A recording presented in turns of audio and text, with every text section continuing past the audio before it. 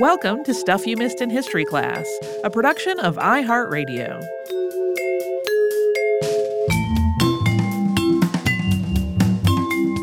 Happy Friday. I'm Tracy B. Wilson. And I'm Holly Fry. This week on the show, we talked about Arsinoë II and the very convoluted Ptolemaic dynasty. I'm so glad you did this one. I did not mention it to you because she was on my list for a long time, and I did what you initially did, which is that you looked at it and got very overwhelmed and went later. Except I look at it, get very overwhelmed and go, I can't. I just can't. Well, so as I started working on this, it felt like it had some of the same beats as the Zoe and Theodora episode that we had just done.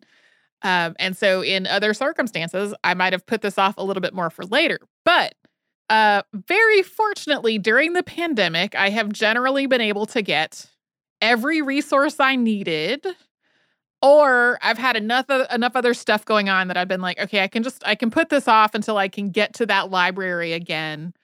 There's one thing in particular that has been on my list for a really long time. There is one specific book that I really want. There is one library that is near me that has it, and I just can't get to that library right now. But I have had Arsinoë on my list for a long time, and I would kind of poke at it, and then I realized there was a book that was in my library network, like my local library network that shares resources among themselves. And for a long time, that wasn't operating because of the pandemic. It has started again, and the library has started up just a very lovely contactless pickup system for the books.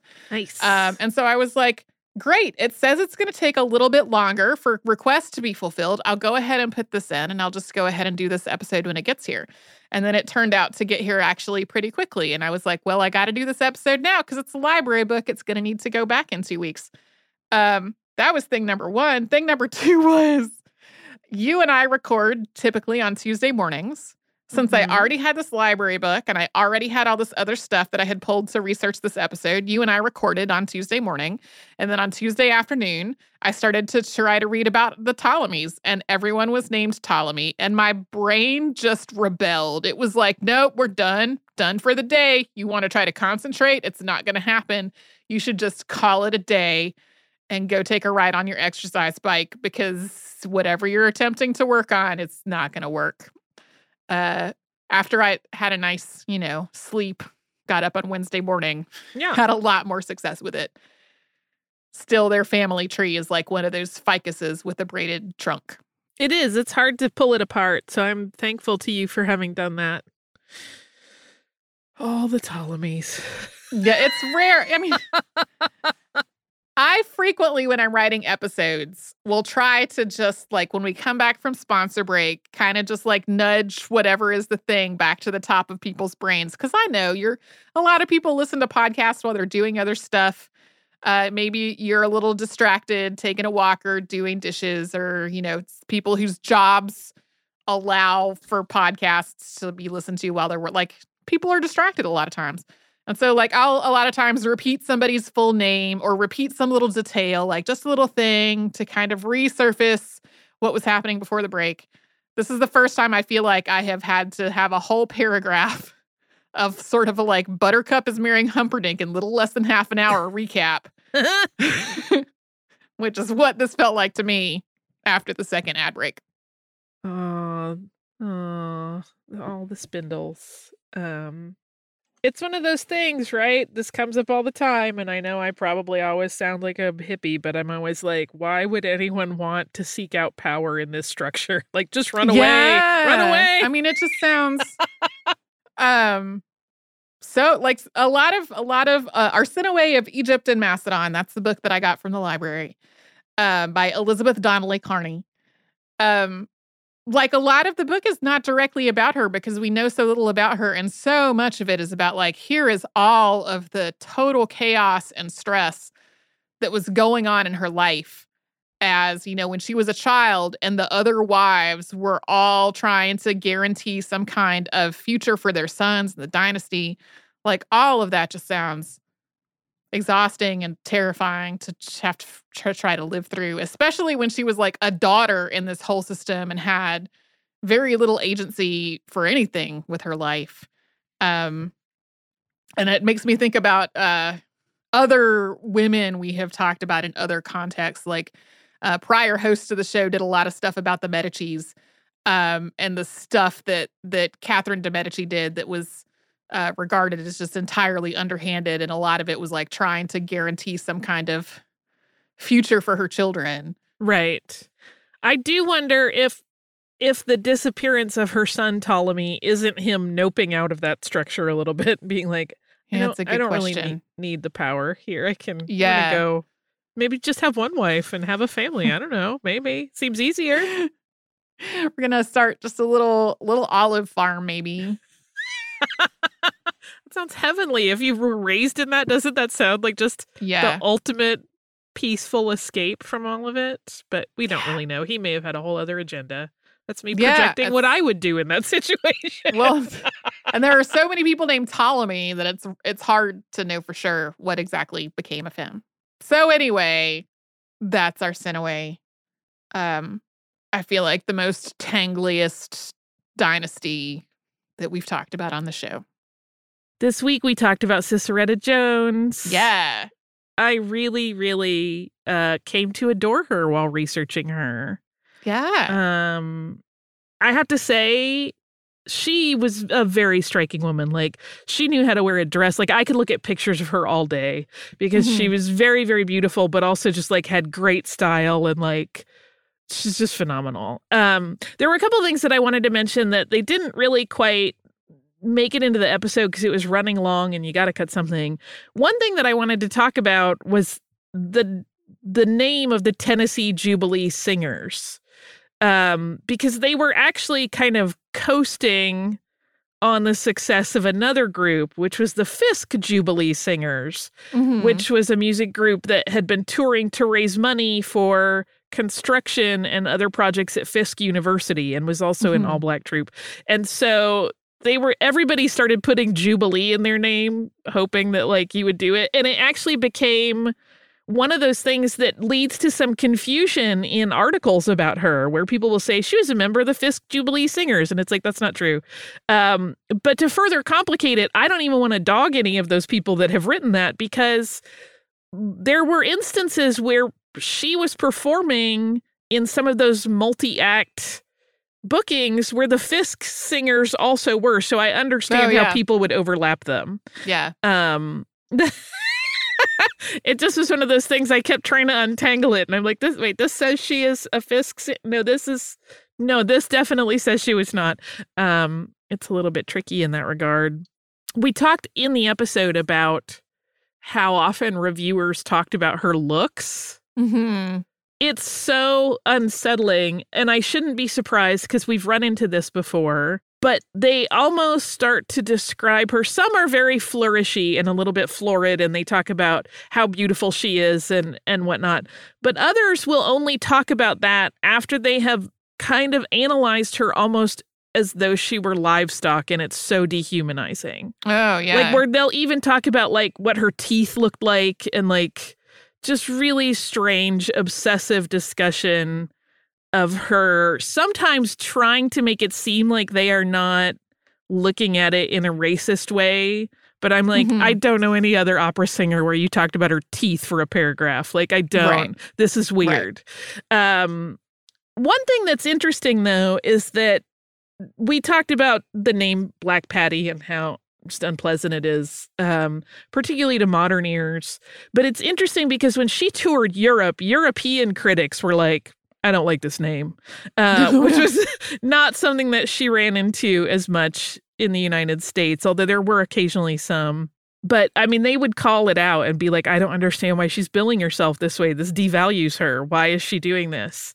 Which is just an interesting insight into the different mindsets of different places at that time with regard to race. But also there was that issue that she talked about, where to her it wasn't necessarily that she took offense because it made it about her being Black. She just didn't want to be compared to another singer as the way she was booked. Right. Because that's devaluing in a whole other way.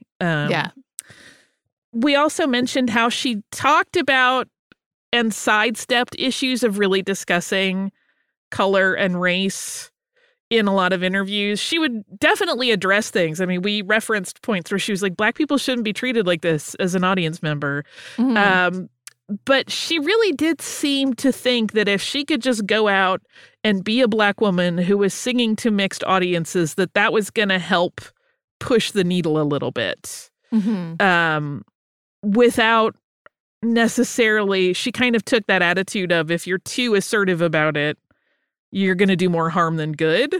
Right. But if they just see me, then this will smooth the way a little bit. There are certainly discussions to be had around the merit of that approach versus others. Sure. But it is interesting that she really just saw like music as an ambassadorial effort to fix some of the problems in society. Yeah. Her troubadours really were, in ways that were often not called out or particularly well documented, breaking a lot of those grounds where they would be the first Black troupe to appear in various theaters. But it wasn't ever like something that they drew attention to because she didn't want that. Right. It seems she didn't want it. I don't want to presume that I know what she wanted, but it seems that they did not bring that up in the press and say, we are the first company of Black performers that... There was one story that I saw that was kind of funny, and I thought it would be a good place to land at least my part of this discussion, which is that there was one particular theater where they were the first. I think not only were they the first Black troupe to perform there, but the theater had made the concession that they would not segregate the audience. But the poor ushers didn't know what to do because they had no training on how to handle it. And so there was some panic, and it was like they just got through the night. But the ushers were like, we've only done segregated. We don't know how to do this without people yelling at us. And I'm not sure how this is going to work. But it worked out. Again, singing, smooth that one out. But it's an interesting story that, we often talk about when people sort of want to strip away the old ways of doing things that are inherently racist, and how there is a logistics question that often comes up in there, right? About, I feel for those poor ushers who didn't know what to do with themselves or their guests. Right. And probably being yelled at by people who didn't like where they were sitting. Yeah. With no like advanced training of like, okay, next week we're going to have this thing and we're going to change our policy and that's going to be hard. It was kind of like, tonight it's integrated. Wait, what? Yeah. That would be a little hard. Yeah. A little I tricky. kept being struck by how many parallels there were in her story and things that happened to her and the way the press talked about her. And, things that you still hear from performers of color today about how their touring lives are and about how they're talked about in the press. And it was one of those things where it just, reminded me that a lot of these same underlying issues are still operating in much the same way as they were. Yeah, I mean, I think it's easy for people living today, I have certainly done it at times, to think like, oh, people weren't enlightened and they weren't thinking about things in this way 100 years ago, 150 years ago. But then you read accounts and they absolutely were. There were absolutely people shouting about how foolish looking at people's race and valuing them based on it were. There were certainly people going, no, we should be integrated. This is stupid.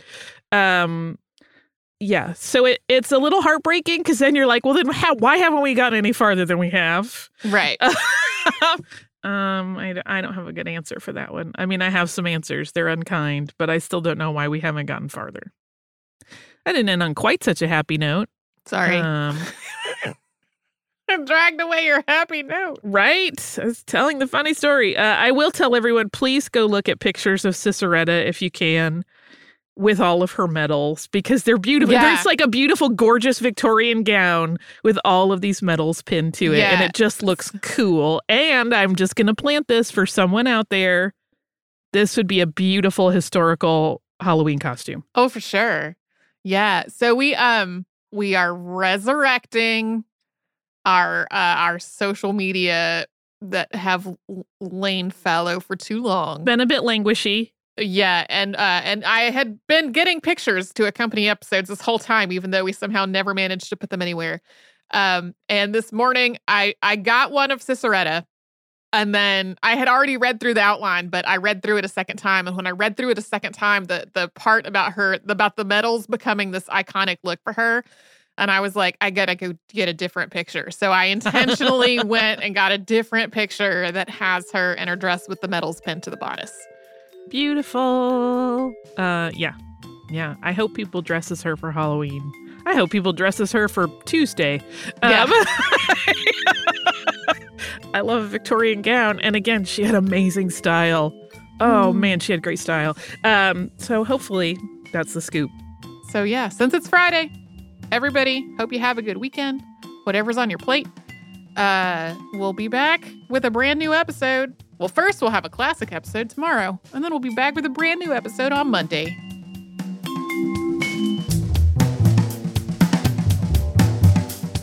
Stuff You Missed in History Class is a production of iHeartRadio. For more podcasts from iHeartRadio, visit the iHeartRadio app, Apple Podcasts, or wherever you listen to your favorite shows.